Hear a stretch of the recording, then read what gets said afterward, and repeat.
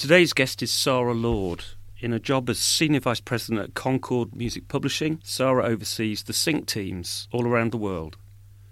She's done an awful lot of things in the music industry. She managed bands Top Loader and Reef, and also Tom Baxter, taking Top Loader in particular to huge success. But throughout her career, she's had a close connection to that place where audio meets video, music meets film. Sarah started in the video department at Sony, helping create videos to promote singles. She's also worked as a supervisor, sourcing music for Hollywood films, and she now promotes music published by Concord Music Publishing Group for use in film, television and adverts. In this podcast, Sarah explains what sync is, how it differs in each of film, television and advertising, what music supervisors are looking for, and how to pitch your music to them. This is a highly recommended listen for those of you looking to get your music more widely heard and make some more money by getting it synced.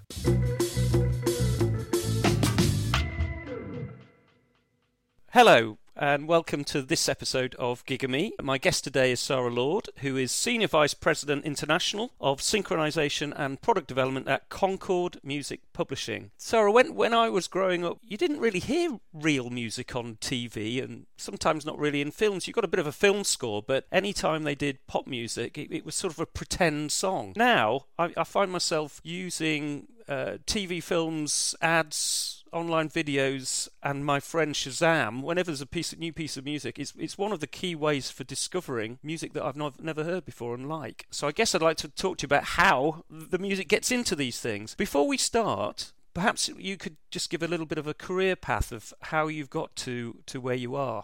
Absolutely. So I started out, my first job in the industry was working at Sony Music as a temp in the video department. It was when Sony was in Great Marlborough Street, and it was meant to be a 3-day hiring, I believe, of just answering the telephones and helping out and making tea. And I ended up staying there for about 1.5 years. And it was a really great way to start in the business because the video department was an impartial service department for the big labels that sat underneath the Sony umbrella. So that was Columbia, Epic and S2 Records. And so it was an excellent way to learn about, how everyone gets to where they get to at the end result of getting a music video and how important music videos were at that time. And maybe that was the first inkling for me of how music and visual work together, even though they're made for a certain piece of music, and that's it's almost the other way around from sync. But it was definitely how well the great visual can make a song and vice versa. So I was there for, as I say, almost a couple of years. And there was one band in particular that I've been working with on the video side quite closely, a band called Reef. And we've been travelling around filming them on doing various shows. And one day, quite randomly, I thought they'd asked if I fancied managing them. And with a friend of mine, we started looking after them. And it was fantastic. It was a great in at the deep end. It was just before their second record was released. So they'd made the record and it was about 3 months before it was released. And the record went in at number 1. And I just thought, oh, this is easy. This is great. I like being a manager. Of course, it had absolutely nothing to do with me whatsoever. Pretty much everything was all in place and had been very well set up by the previous manager and the record companies. But I did learn a huge amount and had a very exciting year or so with them when they then decided that they needed a big American manager, which made total sense at the time. They wanted to go and crack the US as a lot of UK bands did back then. So we parted company fairly amicably. And they introduced me to a friend of theirs that they'd all gone to college with, who was the guitar player in a brand new band called Top Loader. And I went to see them in their first London show. It was at a place in Fulham, which name escapes me now, but it was definitely one of those very early days circuit venues. Saw them and thought they were just amazing, was completely blown away, and then started working with them quite soon afterwards and was managing them for just over 10 years. It was an incredible time, an incredible journey. They went from that gig playing to 2.5 people to playing at Wembley Stadium, touring around the world. We sold almost, I think, 3 million records. which when you think about that now is quite phenomenal, those numbers. We had a huge hit with Dancing in the Moonlight. And yeah, it was a real ride. And it was an incredible experience. It really was. Dancing in the Moonlight was everywhere, wasn't it? It was coming out of every shop and car window. It was almost the albatross. It became so synonymous with the band that we almost couldn't do anything else. Certainly not complaining. You know, everybody got to buy a house. The writer of the song, the original writer, sent us a very lovely handwritten note. He wrote the song back in the 60s, and he'd escaped Hollywood and gone to live on a tuna trawler in Alaska. And he sent us a lovely handwritten note saying, thank you so much for covering my song. I've now bought myself a new tuna trawler. That was a very, very lovely letter to get. After that, the band split up and the lead singer decided that he wanted to have a go as a solo career. I would continue to manage him, and we thought that we'd have a go in Los Angeles. So off we went to LA. He and his wife, myself, we packed everything up. Off we went, and things didn't quite work out as he wanted them to.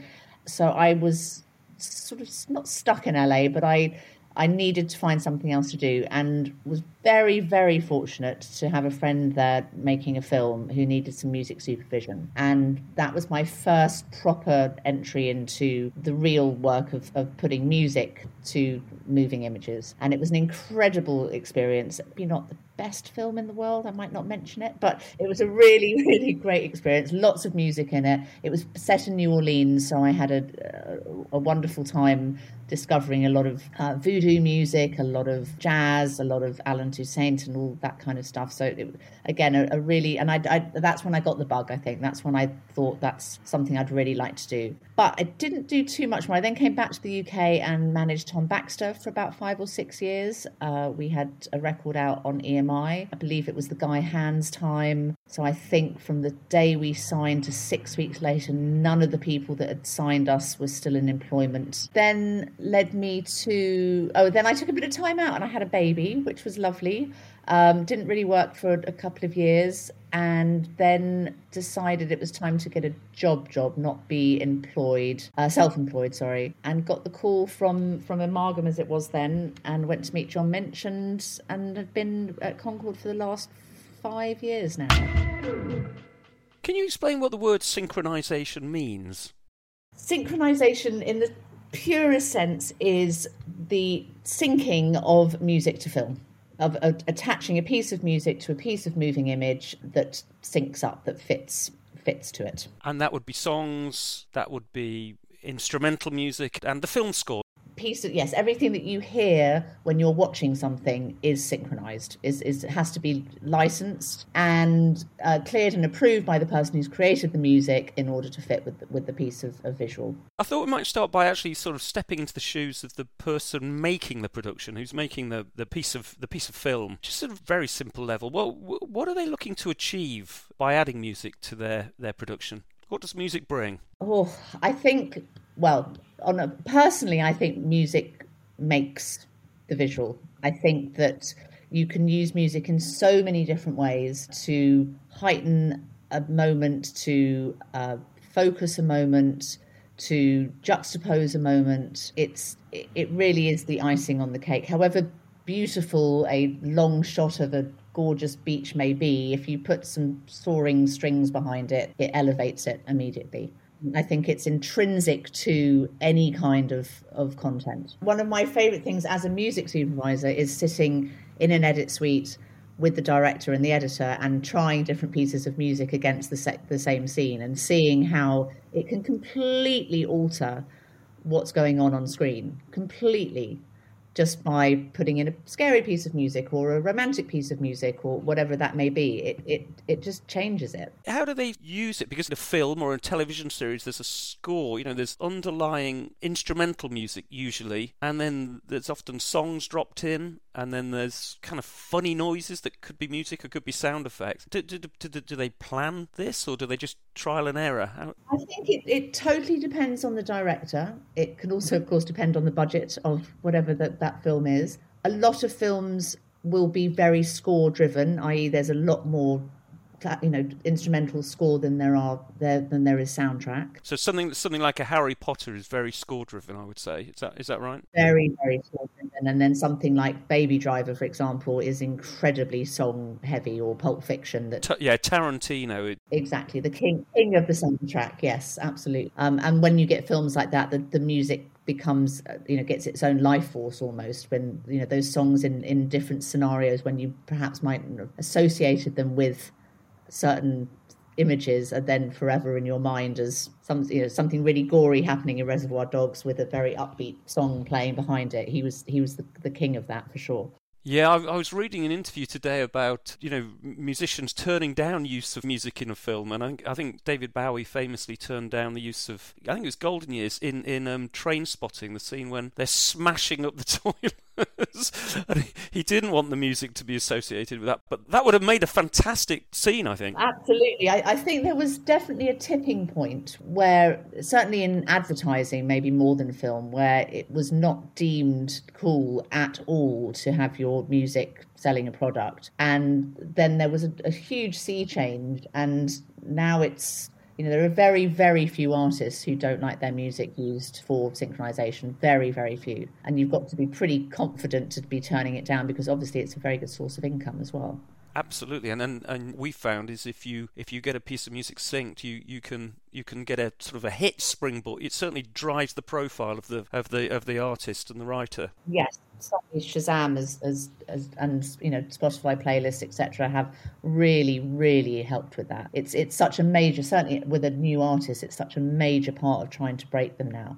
Subtle differences or very crude differences between the different types of films. So, video. So there's film, there's TV series, there's ads. Is music used differently in each typically?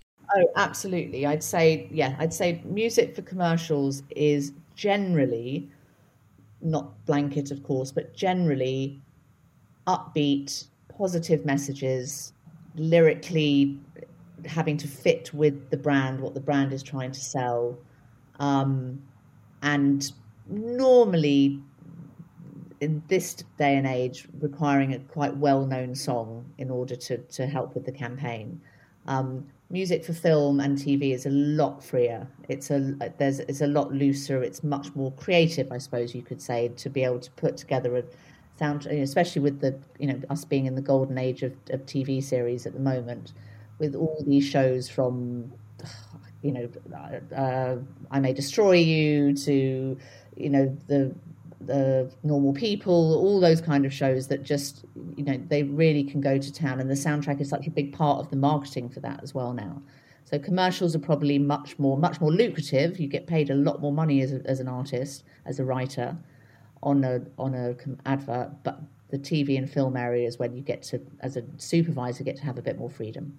They're making a piece of film and they want some music. How do the producers go about finding it? So generally there will be a middleman, which is normally a music supervisor or a producer on the show, that will send out a brief. Well, either two ways. One is they'll know exactly what they want and they'll go directly to the publisher to request it. And that will go to our licensing department, and the licensing department will then contact the writer and see if there's a way to approve that and negotiate the fees, etc., or they'll send a brief of what they are looking for to our sync team, who will then go through the catalogue and see what they have that fits as carefully as possible with what the brief is. So whether it's a scene from a film that's, it's a funeral and they need something evocative and emotional and slightly dark with no vocal but with perhaps a choral element, etc., or whether it's a Pampers commercial and they want something really bright and bubbly and upbeat and dynamic and sort of has certain words in it that we have to hit. So, they might want the word togetherness in there, or the words light or love, or whatever it may be. And then our team will go through the catalogue, pick a selection and send them those songs. Sometimes we'll get the film to match it up. So sometimes they'll send us what the creative is. So whether it is the scene from the film or a rough version of the advert, So we can try ourselves to fit our catalogue to that. But generally it's just a written brief which we then have to fulfill. Just to clarify, so you represent the song side of things. How does this work? Because you don't own the recordings, do you? How do if you're agreeing that Tarantino can use one of your songs in the film, what happens to the recording? How do they get the recording? So as the supervisor or whoever the client may be, whether that's the film producer or the client at an advertising agency or the music supervisor, they will have to contact both sides of the song. So every song is split into a master and a publishing. So it's two sides, and both sides have to be approved. So the people that write the song have the publishing, and the people that own the recording of that song have the master. So whenever you're writing a song, or if you're starting out as a recording artist, if you want to perform your own songs, then you potentially have to clear both sides of it. So if the song is worth £1, let's say, obviously no song is worth just £1, it's worth lots more than that. But if a song is worth £1, you can split it up that 50p of that is the master side of it and 50p of that is the publishing. Sometimes you can have, so if you've got a big song, let's say a Daft Punk song, and sometimes the publishing is a bit of a strange word, but sometimes you negotiate more for the publishing than you do for the master. Because that's the side that goes to the writer. If they want to use songs, do your writers write bespoke for any productions? So if they don't have one in their in their catalogue, they will write one specifically to the brief. Absolutely. So we do lots and lots of bespoke briefs for our clients. So they'll come to us and say, we need this type of mood, we need this type of lyric especially, and we have a lot of writers, particularly out of Nashville, who are making incredibly good careers just writing for sync. So they have a knack for creating songs that sit very, very well on adverts, and they will whip something up, that's normally quite short turnaround time. So they will have to be able to whip something up quite quickly, get it back to us. Sometimes we get productions or clients coming to us that they'll do a demo fee for something. So they'll want to hear a song like A, B, and C, and they'll go to 5 or 6 different writers who will demo something up and get paid a few £100 for doing that, with the hope that they will then get chosen to then make the song properly. Who will pay them for doing the demo? The client will pay them for doing the demo. So they'll come to us and they'll say, we can't use the Beatles. We don't have that budget. We've got this budget, but we like the sentiment of this song, and we like the 3 key words that are in this song: love, optimism, and whatever it may be. And can you come up with something that fits? And at that point, they may as well show what the kind of advert that it is. And we'll then go to some of our writers that we know can write quickly and can turn things around quickly and understand the request of the client.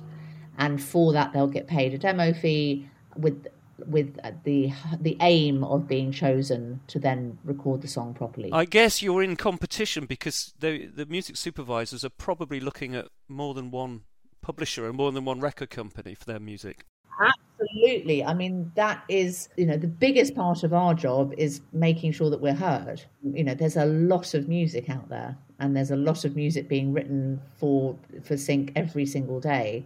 And the key for all of us is to make sure that those supervisors want to work with us. So it's not just about, obviously the music is absolutely intrinsically the most important thing, but it's also about whether the writer is amenable, whether they are quick, whether they can listen to direction, whether they're nice people to work with. All of those things do go into the mix as well. And I guess it's whether you are as well as the sync agent, yeah. Yes, it's sync teams. It's a sales position. There's no, it's a very creative position, and it's a creative environment. But you are against the competition, of course, and there is just so much music now. So it's harder and harder and harder to make a noise, I think. Do you look after score composers as well? We do. On the Boosey and Hawkes classical side, we have a variety of composers. Some of them are based in Los Angeles, some in New York, London, Berlin. We try to not just have composers whose sole work is score work, because it's such a tough world out there. And, we like them if they want to write a ballet. We like to support them if they want to, write an opera, etc., etc. But yes, we have score composers as well. It's not our main core business. But they tend to be a different sort of stream of writers than the people who are writing the songs. Absolutely. Although there are a lot of people that can do both. There's, people in the Johnny Greenwood camp who from Radiohead, who can do that, but then also has carved out a really amazing career as a film score composer. Does Concord have any production libraries? They're kind of another source, aren't they? Or another source. We are actually in the process of launching a classical production library. We've just launched a library of one-stop classical music, which is our copyrighted music that we have masters for, which is about 1,000 pieces.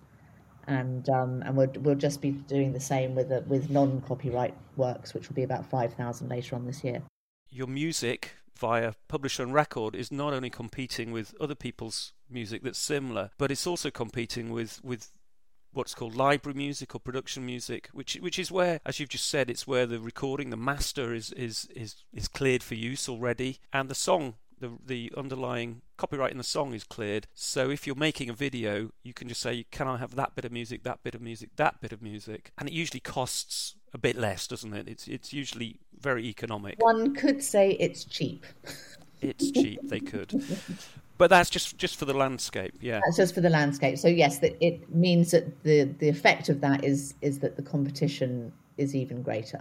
And of course, as budgets do tend to go down as there's more and more content made and more music to choose from, it's the commercial music, as it's known, is sometimes left in the background because of the production music library's ability to fit the budget. When you're sort of talking to the music supervisors, is there a price list? How do you determine price? There's no rate card in commercial music. There's so many things that it depends on. If it's a film, it depends on where the film is going to be shown. It depends on what the overall budget of the film is. It depends on how long a film may be, if it's going to be in theatrical release or if it's just going to be on a streaming platform. Obviously, the pandemic has thrown a lot of that into confusion, but ultimately there are a lot of different variants, and especially with commercials even more so. How long is it going to be on telly? Is it just going to be online and on YouTube? Is it going to be shown in the cinemas? Is it going to be shown in every single territory in the world, or is it going to be geolocked to a certain area? Is it just going to be in Asia? Is it going to be in English? All of those things. How long is it going to be on the TV for?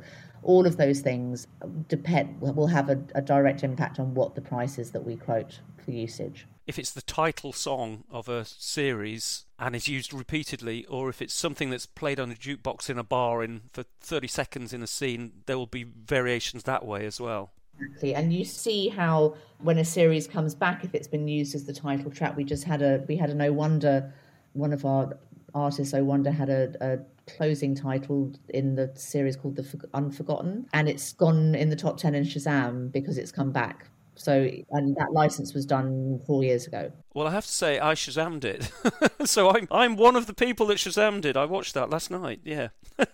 It works. It definitely works. It can really have a huge effect on an artist's career, given, if it's the right place at the right time. I'm sure people that are listening will have watched Love Island and seen how some people's careers are properly launched by a certain usage and a certain key scene, and that even though that may not have made them that much money because it's blanket license usage, which we can get into if you'd like. I think it's probably worth just explaining that that's to do with TV and TV through particular channels, isn't it? Yes. So terrestrial television, which is the BBC, ITV, Channel 4, have something with the performing rights societies, and not just in the UK, in lots of countries in Europe as well, whereby they have something called a blanket license. So they agree with all the publishers a certain amount of money that they are going to give to the publishers to divide up for a usage on any of their TV shows. So when you see on the BBC a Led Zeppelin track, for example, used on as a promo for Match of the Day, is Match of the Day on BBC One? It is indeed, yes. Then they don't have to go to the Led Zeppelin publishers and ask for permission. Permission has already been granted for that usage. The fees of that are not going to buy you a house, but the exposure obviously is still very, very good. And so certainly things like Made in Chelsea and Love Island, etc., are great platforms for new and emerging bands to find an audience. It would be impractical for both the BBC and the publishers to deal with the volume of licenses that would be required. Although you say that in the US, that's exactly what happens. So, and you get paid a lot more. So, in fact, TV usage in the US is very, very lucrative, and a slot on a usage on Grey's Anatomy or This Is Us or whatever can reap you quite well as a young writer, and they do love using new music as well. So those are great syncs to get. Do you do that through a team that's based out in America, or do you do that out of the UK? No, we do that. We have our core licensing team is based in Nashville, and then we have a sync team in Los Angeles that service all the music supervisors there. Can we just step back then into a musician's shoes? Yes. Basic question is, how do they go about getting their music into productions? Does it have to come through a music publisher? No, absolutely not. I mean, I think with the advent of social media, with the advent of SoundCloud, with the advent of TV shows being a lot more open about how they find their music, and with music supervisors having a bit more of a profile over the last few years, and them positively seeking out new music, that it's not easy, it's never easy to get a sync, but it's easier to contact the people and to make some sort of inroad into at least them listening to it than it ever has been before. I think the best advice, I think, is to watch TV, see who the music supervisors are, and find them and send your music in. I think that's it's, it sounds so easy, but that is the best and most effective thing to do. And that's just looking through the credits at the end of the show. Absolutely, just looking through the credits, seeing who they are, tracking them down on their social media or wherever it may be, and lots of supervisors do panels, lots of supervisors do are quite open because they really want to find new music. They love finding something, discovering something, and setting it on its way. It's one of the perks of being a supervisor that you get to play with all this amazing new music. Music supervisors are the most sort of sought after people in the world as far as music, synchronization goes. Of course they are, because it's ultimately their choice, or it's certainly their choice to put in front of the director or the editor or the client if it's an advert. You've got a sync team working around the world, and so do we, and so do the major publishers and the record labels. But are there independent sync people that if you were setting up a do-it-yourself, your own label, your own publishing, where you outsource a lot of the admin, are you able to outsource sync? Are there independent sync agents? There are quite a few now, I'd say, independent sync agents. There's a lot out there. I would say my advice would be that if you are approaching them to two things, you want them to have obviously good contacts with the supervisors. That's a kind of given. You want to make sure that they do know the supervisor on Grey's Anatomy, that they do know people that actually work and are making these jobs happen. So it's worth actually, doing a bit of research yourself. Absolutely. Finding some key shows. Yeah. That if they don't know the music supervisors on those, be very sceptical about them. Absolutely. I'd have your key 3 or 4 names of people that you want to try and target, that you think, if you write very beautiful, soft, gentle, soaring ballads that you know would work really well on a Grey's Anatomy montage, then you need to know that Alex, who is the supervisor on that show, that your sync agent knows them, that they know her, and that they're able to contact her or someone in her team, because that's going to appeal if you feel that, and that's why I say watching TV is the best homework you can do, not only to see the credits but also just to hear what is being used. And you'll see themes. You'll see that adverts do generally have upbeat, positive, normally female vocals, normally with words like togetherness, etc. in them. You'll see that Grey's Anatomy does have a style of music, and you'll start to pick up on those trends. And if you're particularly keen on writing for sync, then you might look at what you're writing and adapt that somehow. My other comment about sync agents is you want to make sure that they're busy, but that they're not so busy that your music isn't going to be a priority for them, that they haven't got so many other artists that they're looking after, so many other songwriters on their books, that actually you might not get a look in. There's some people that just say yes to absolutely everything, and then you may never know whether you're being pitched or not. And there's some that are really selective and will only take on a few things, but properly work those writers. How would you find that out? You ask them. I mean, if you're approaching them on email or social media, and they've got a website or whatever, and you can see what other catalogues that they represent, and then you can ask them. Would you expect to pay them up front? No, absolutely not. If they want to take your money, they're not kosher. How long does it take to get a sync? Is if there was a formula, then I wouldn't be here. There is no 1, 2, 3 of how to get a sync, and it certainly most likely will never be in line with when you want it to be. So it's very rare that you'll get an album coming out, the single comes out on the Friday, and that following Monday you'll have a Guinness advert. It's very, very, very rare that happens. We can be working something for 3 or 4 years. In fact, we were working one of our new young signings who did a cover of one of our old catalogue songs for us 3.5 years ago, and we just got it synced last year. And it's done phenomenally well. It went to the top 5 in Ireland, where she's from. The advert got renewed again and again and again.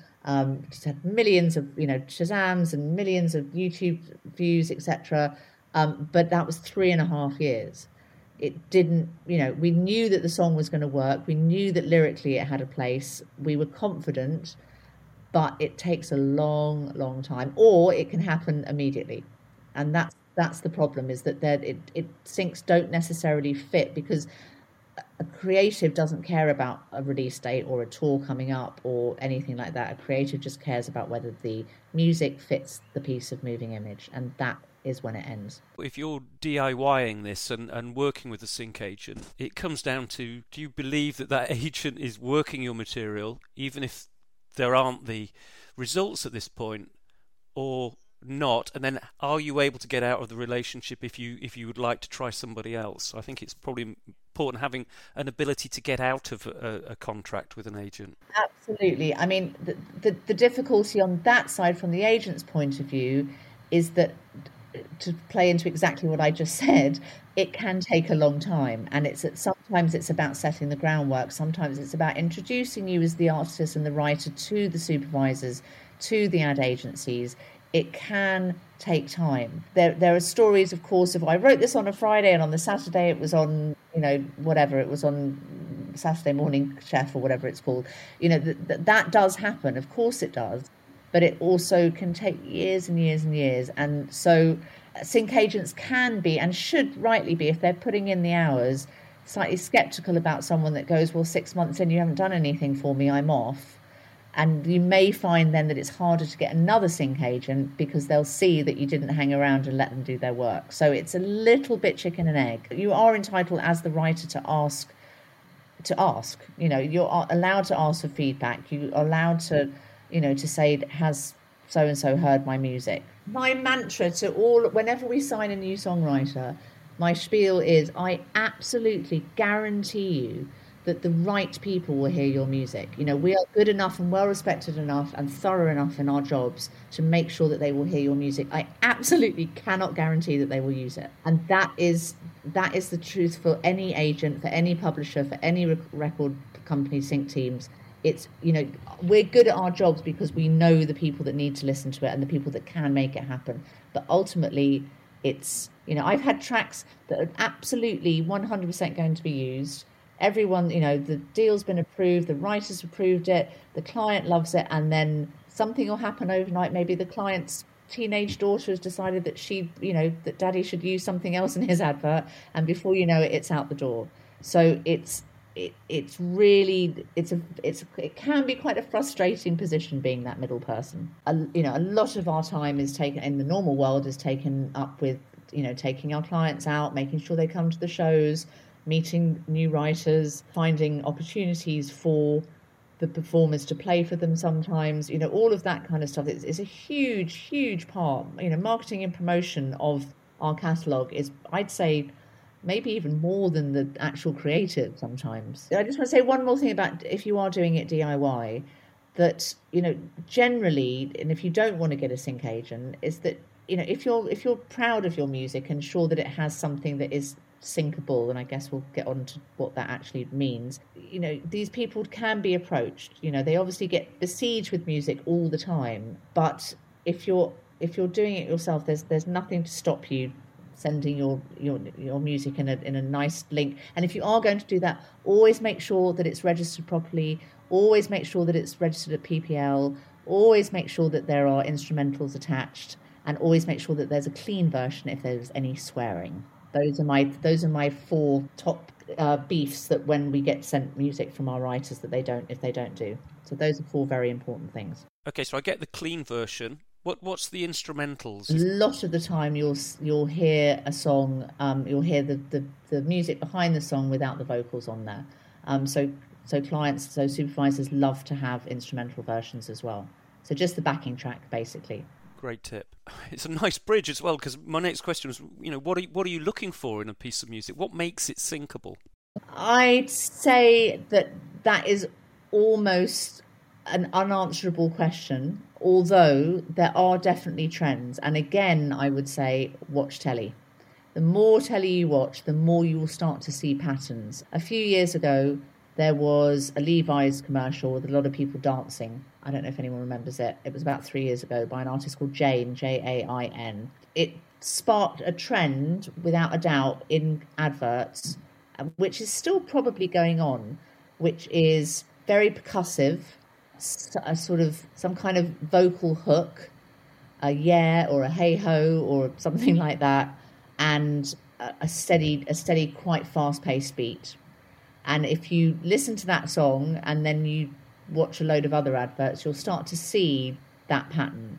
There's also trailers, which are another huge part, which we haven't really touched on, which are a huge part of synchronization, which are, again, you'll see that it's, if you listen to and watch enough trailers for movies, that, you can sit on YouTube all day and watch trailers for movies, and you can start to see that they start very quiet and they're generally orchestral, and then there may be a build and a build and a build, and then a huge, great big break where there may be a soaring vocal that comes over the top, and then it goes very quiet again. That is very trailer-esque music. You'll see, I know I keep mentioning it, but Grey's Anatomy, you'll see a trend there, acoustic guitar, quite clear, sort of very generally quite emotional vocals, generally about leaving people or saying goodbye, etc., etc. So you'll start to see that there are trends.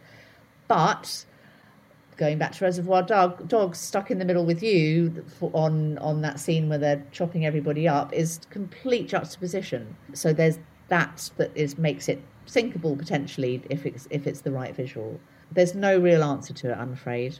There's no secret sauce that I can just relay that will help you. It's all very, very subjective. You talk very well about how you work with the music. Is there anything or any tips that you would suggest to a musician about how they could make your life easier when they're working with you? When they're working with us, I mean, I think that the 4 things I mentioned were definitely links that can be downloaded. I mean, on very practical terms, links that can be downloaded. If you are an independent and you don't have a record deal, to make sure that everything is properly registered at PPL. Otherwise, it can't be sent through to anyone that's for the blanket license, so it can't be used on the BBC, etc. Backing track, i.e. instrumental, clean versions. Those are things on the really just, this is what, if you can give all that in a nice clean package, potentially with a link to a website or a social media, something, a bit of information about you, that will always be very helpful. Musically, if you are writing, if you've been given a brief and you are writing to that brief, or if you want to start doing that yourself, if you want to be watching a TV show and think, okay, well, I'm going to try my hand at writing something like that, is really listening and being open to direction, I think, a lot of the time. One of the reasons I believe that the Lyra cover that I mentioned earlier that did so well 3.5 years later was that when she was recording it, she was so open to, she'd never done any sync work at all. She didn't really understand what sync was before she signed with us.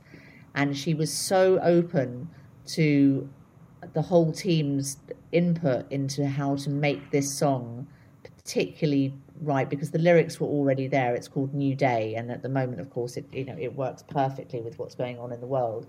But she was very, very willing to listen to input, and that made us feel that we were very invested in that, which not only the result was so positive and worked so well, but we also felt that we had a big part in it and wanted it to succeed as well. I think it's always good to try and put the musician in the mind of the people that are representing them. Could you just talk a little bit about the business model of the sync department of a publisher? How do you make your money? How we make our money is when the deal is negotiated with the composer or writer, the percentage of what the sync department would take on any job that we land will be negotiated, and then that will then filter down into our work. So if you are going to be getting a sync for 20 quid, you might negotiate, depending on what kind of writer you are, depending on how open you are to writing for sync, depending on how good your lawyer is, you may negotiate, that £5 of that will go to the sync team, or £2 of that will go to the sync team, or whatever it may be. That's all down when you first do your deal with your publisher, and that will be against your advance if you get one. That has to be recouped before you make any more money from that. If you put something in a film or in a TV show, when it's that's to put the music in the show, that's to license them to use it, and then if it's replayed, you collect money in other ways, don't you? Then you have secondary forms of income, which we collect on your behalf. So whether that is, like you say, repeats, whether that is YouTube streams, whether that means it goes into a playlist and that's on Spotify or Apple, etc. All different ways that whenever it's basically used again, there is another form of income, and we collect that on your behalf and then take a percentage for the pleasure of doing so. Sync agents will typically do the first bit of licensing the music, but they won't do the collection of the money for you. It's why it's so important as a songwriter that you do make sure that everything is registered, and that is on you. If you're doing it DIY, you must make sure that everything on MCPS, PRS, PPL, that everything is registered, that all the metadata that is required is all in there. Because then you can find that, a few years down the line, it might have been, the TV show might have been played 12 times in Lithuania, and that's some money for you. That's why it's so and it's quite boring. But my other tip, if I put my manager's hat on again, is that all of these societies, all of these institutions are very helpful, and it is a lot easier now because everything is digital. And if it's overwhelming, there are definitely websites and tutorials and seminars that you can attend that will explain it all a lot to you, and people sometimes even an actual person on the end of a telephone who will also be able to talk you through it. But it is that I just want to make that point, not to use Sarah, because you know it, but it's a sort of twofold thing. You license your music into a production, TV, film, ad, and that's great. but there's more money out there, and you've got to be registered to get that money. And what a publisher brings is they do that for you. They do the collection and the sync. I've got one last question. Have you noticed anything that successful musicians do when you work with any of them, so any good habits or attitudes, etc., that up-and-coming musicians could learn and benefit from? Just be nice. I know that sounds really simple, but I think it goes a long, long way. Be open, be punctual, be responsive, and be receptive, I think. I know they're all quite vague, far-reaching qualities, but they will stand you in exceptionally good stead. When you're on the outside looking in, I've not been a musician, but I wanted to work in the music industry, and you look at it and you think it's this big thing, faceless, impersonal, and all it is, it's made up of lots and lots of people, and your relationship with those people is absolutely key. If they like working with you, they make a lot of excuses to do so. Totally. It is, without a doubt, the most relationship-based business that I've, even more so than film, I think. It really, really is. And it's also a pretty supportive business if you're a good person. So I think it's, I know that it's it's the old hippie in me, I'm afraid, Dave, but I do think that it does go it goes a long, long, long way. And you can bake that into the way you approach people as well. If you're aggressive, if you're arrogant, would you want to deal with somebody who's like that? No, absolutely not. And I think that element of it is also on its way out as well. So I think it's just it doesn't hurt to say please and thank you. That all. And I know they sound it's oversimplified, but it's really is the key of just being a good human. I think that's a great thing and a great way to end. So thank you, Sarah, so much for your time. And I think there's some fantastic nuggets in there as well. Thank you very much. No, not a problem at all. Not a problem. Thank you. Thank you to all of my guests who've taken the time to talk with me. And thank you for listening. I'd also like to thank Miles D, who has written and recorded the Gigamy theme music. And as ever, if you have been affected by any of the issues raised in this episode, if you have any questions, or if you just want to get in touch with me, go to gigamy.co. That is gigomi.co. Thanks again for listening. See you next time.